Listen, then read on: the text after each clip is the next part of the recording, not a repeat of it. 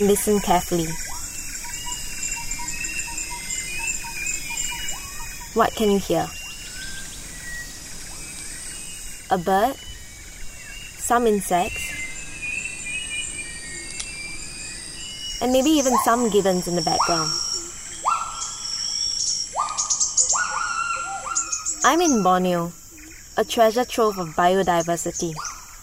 And just from where I am, I can see a river, trees, shrubs, a butterfly, and insects flying around. But measuring biodiversity is more than what we can see.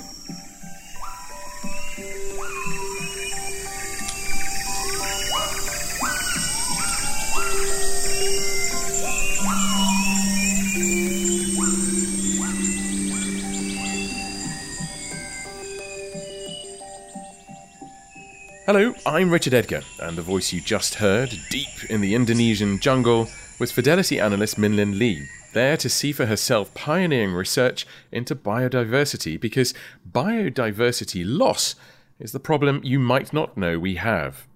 Almost all the attention on the environment is focused on climate change, on reducing carbon emissions, on limiting the rise in temperature or sea levels. But human action is already having an insidious impact, culling species at an alarming rate, often permanently. Well, with me now to discuss this is Jianhui Tan, Fidelity International's Global Head of Sustainability, so someone who thinks about this every day. Jianhui, welcome to you. You're a firm advocate of putting the topic on investors' radar as well, aren't you? Hi, Richard. I think there's a growing realization that solving the problem of carbon emissions requires us to solve the problem of nature loss, because nature loss is one of the key ways in which we're aggravating the problem of climate change. Well, a little bit earlier today, I met the director of London's Natural History Museum, Dr. Doug Gurr, who leads a team of 300 research scientists focused on what he calls the planetary emergency.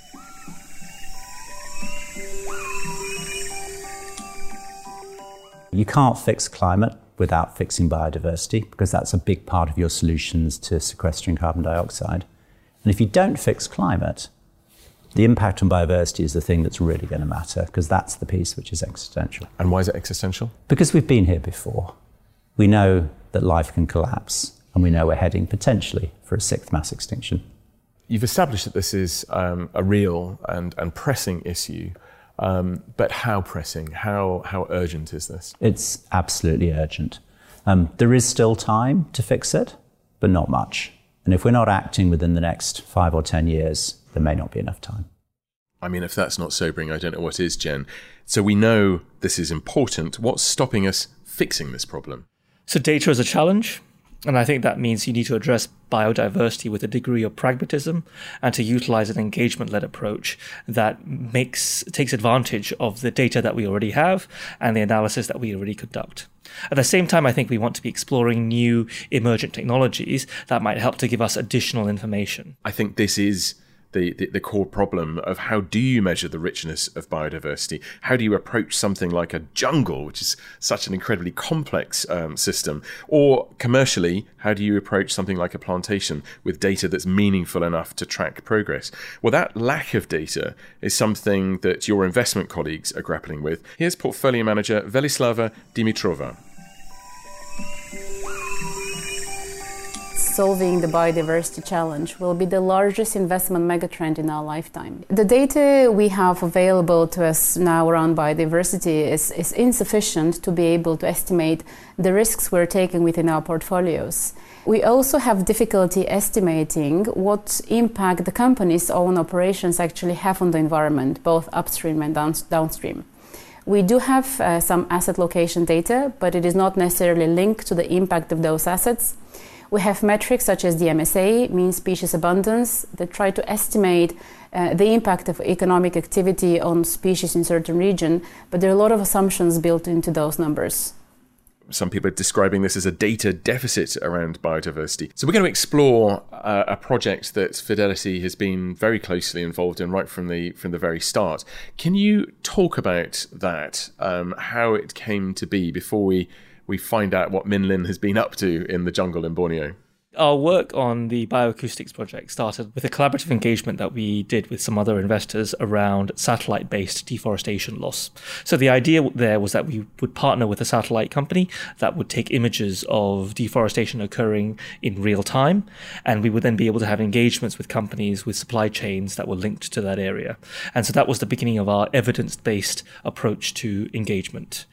That gave us a realization that by using these new technologies and by combining those with the existing understandings of the companies, that we could start to develop new ways of measuring the impact of corporate activity. Let's hear now about the pilot project and rejoin our team in Borneo. Our analyst, Min-Lin Lee, who you heard a little bit earlier, she's been in Indonesia with our producer, Kim Joo Ko, and they've been there to see and hear the fieldwork for themselves. They're introduced by our analyst, Charlotte Apps, who's been leading Fidelity's engagement throughout.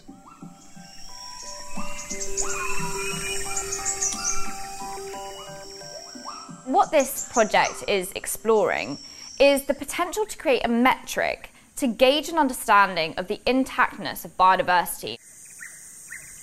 And the way that we're doing that is by testing the use case of bioacoustics. So bioacoustics essentially uses sound recordings and then combines that with artificial intelligence. And through that, you can really start to paint a picture of the species richness in a specific location. We co-sponsored a group of scientists to look at the application of bioacoustics. That pilot took place in Indonesia, in a palm oil plantation. It was a 2-day journey to get to the plantation estate. The first impressions were basically, other than a super long car ride, it's the tranquility, it's the remoteness of the place that struck me.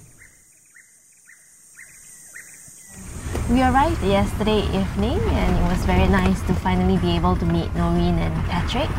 And today is day 1 and we are about to head over to the site to set up the recorder.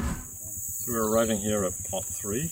In Borneo, Min-Lin and Kim Joo were shown the 3 key recording areas by Patrick McLean and Noreen Blauka from the Green Praxis team. On each side, we have one recording device which is connected to 4 microphones, and the microphones allow us to get an idea of the soundscape, which is the diversity of sound in a place. So we'll check the distance between microphones. Yeah. So these are the high frequency microphones. So we set up a tripod here. We have one on the bottom and one on the top to bring this up to approximately 1.80 meters or so. And then we're facing them out. We're trying to sort of capture the forest around and then tie them up, and we take note of location here.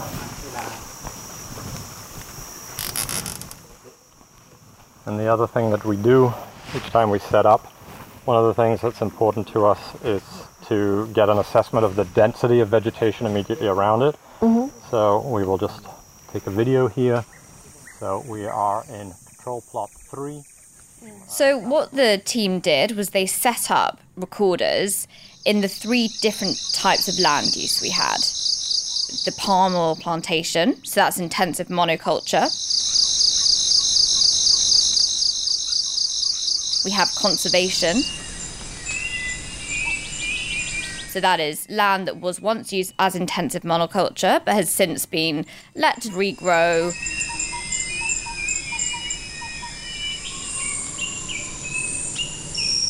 And then finally, we have our control plot.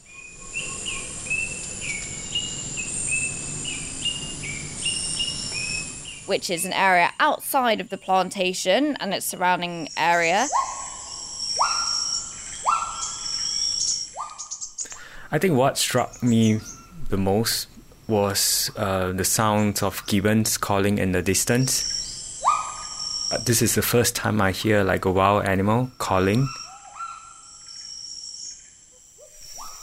It's day 2 and now we are, in the middle of secondary forest to head over to check on one of our recorders. Are you okay, Kim-Joo? Obviously, it was humid, it was wet. There's the element of insects that, like mosquitoes that, attack you. My camera overheated in the heat and humidity of the jungle. So yeah, we're gonna check if we have recordings from the previous days. And it seems that everything is there. So here you have the timing of the start of the recordings. It started at 8:49 2 days ago. Okay. And we have all these files that have been recorded 2 minutes every 8 minutes. The whole objective is not to identify, which insect it is or which bird it is, right? Rather, the whole mix of it together. Exactly. To determine the extent of biodiversity from the sound waves that we are hearing. Yeah, because we expect healthy environment to be more filled up with sounds, because it means that different species are occupying the acoustic space. Okay. So that could be a good indicator to compare different conservation areas or to look at conservation area over time. So here we'll try just to listen to one vocalization. I don't know what it is. Okay, so it's a bird. Yeah, maybe. descending sound in the middle of the night. Yeah. That's also interesting because actually no one would go to the field at night to record birds. So we have very little information about nocturnal tropical birds. And by setting up recorders like this all the time, then you just you can have access to information that would be very hard to get otherwise.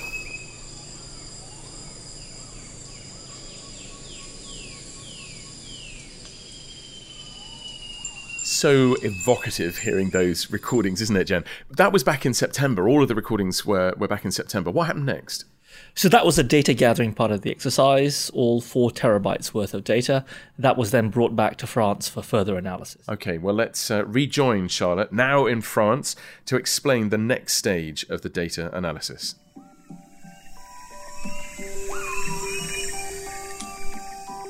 We met Green Praxis and the team who were doing all of the data analysis. And it was fascinating to see. I had, no real sense of the volume of data that they've collected and the complexity of trying to condense that data down into ultimately what we're trying to get as a single metric. You see here, I am pulling in the different plots and I'm pulling in the different dates. So the first thing that I can do here is I can take those 40 days and very quickly, in a matter of a couple of minutes, I can look across the 40 days of the data and it's like, is it even clean? Does it make any sense? Was it captured properly? Patrick McLean, who'd been on the ground in Borneo, and Ivan Beltran explained the process of cleaning the data, refining the data, and then the indices they've used to be able to gain insight from the sound recordings. At 34 kilohertz. So this is a spectrogram.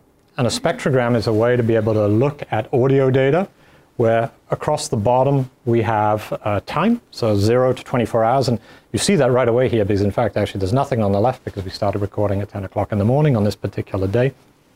And up is a scale of frequency. And so frequency is the tone, is the pitch of the sound, so low to medium to high. And what's actually a little exceptional here is that in this particular case, we actually go all the way up to 128 kilohertz, knowing that for humans, actually, we only hear to about 50 to 20 kilohertz. So we're going way beyond what is audible to humans, but there's a lot of activity in the forest that we can detect that we'll be able to see that happens in areas that we can't hear. So this lets us see it. Even though we can't hear it, we can see it. So they've taken academic indexes that are already in existence and layered that on top of the sound recordings to really start to pick out information from those recordings. We can, for instance, look at this during dawn, where it's like a time of the day where there are a lot of birds singing, a lot of activity during the day. We can see very clear differences between a conservation and a production plot. As you said, the black is silence. Here we see less silence. There is more like dispersed noise around. It can become because the environment is more open, so there is like more noise coming from machines, from like wind, from things like this. There is less diversity. This band is basically insect singing, and there is one bird. So that's really, really promising in terms of taking this project to the next stage.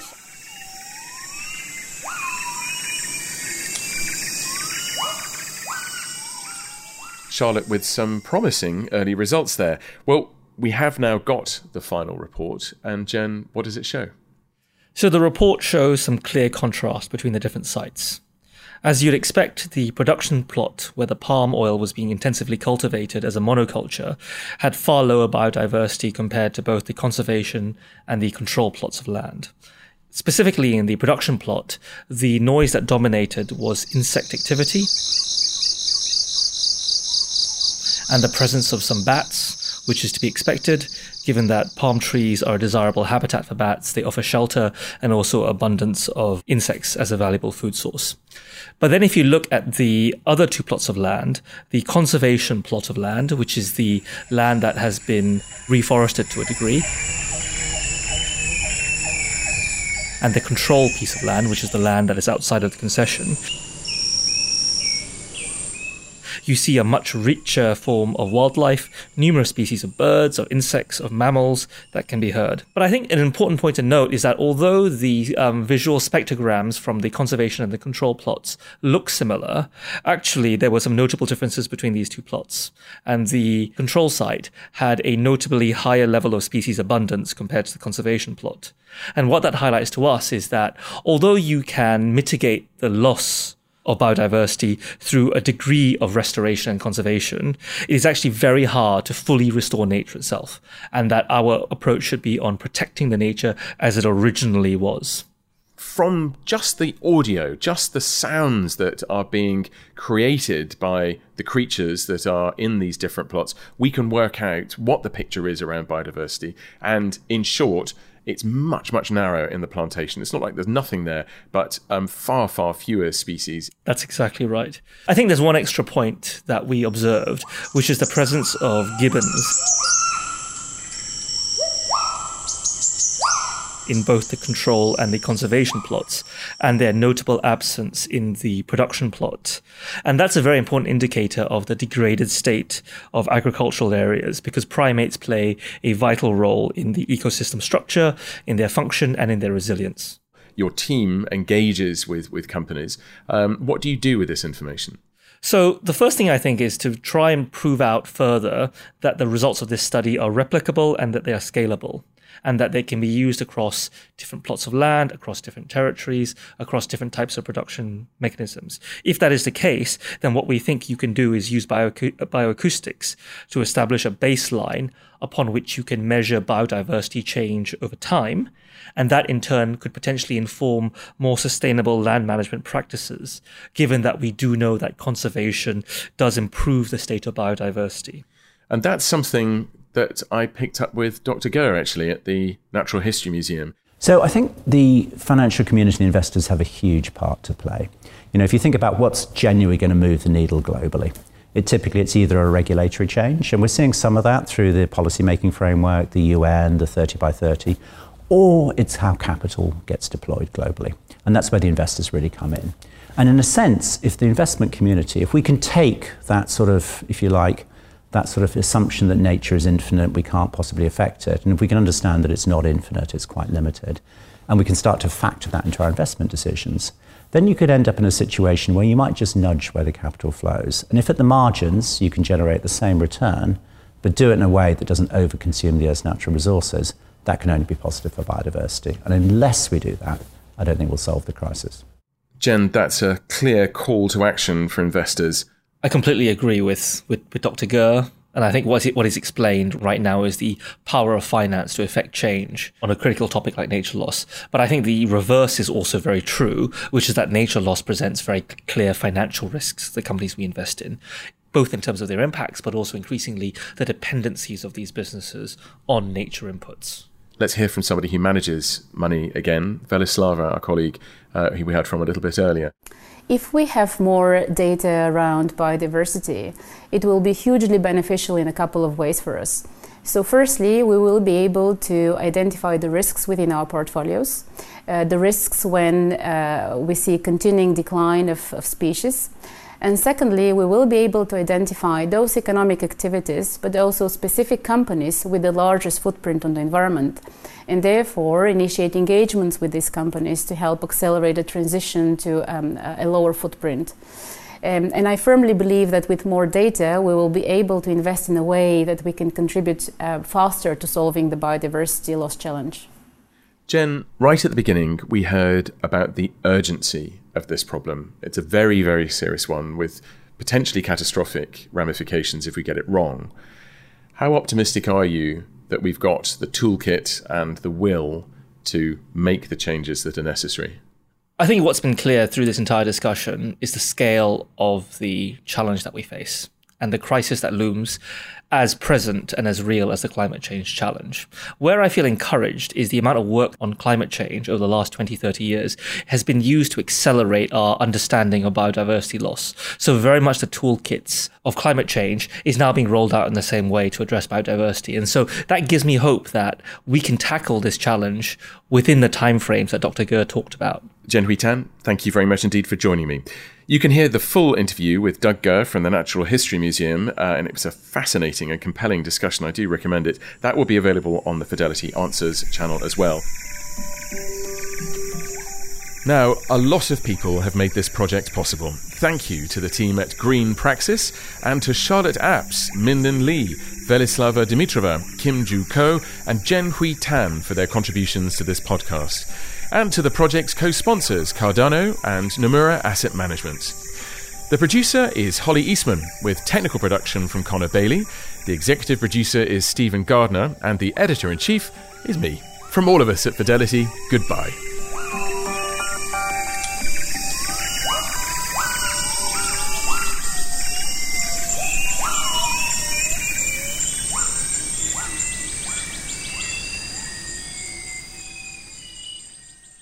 This podcast is for investment professionals only and should not be relied upon by private investors. This podcast is provided for informational purposes only and is intended only for the person or entities to which it is sent. It must not be reproduced or circulated to any other party without the prior permission of Fidelity. The value of investments can go down as well as up, so you may get back less than you invest. For other important legal notices, please visit your local Fidelity website.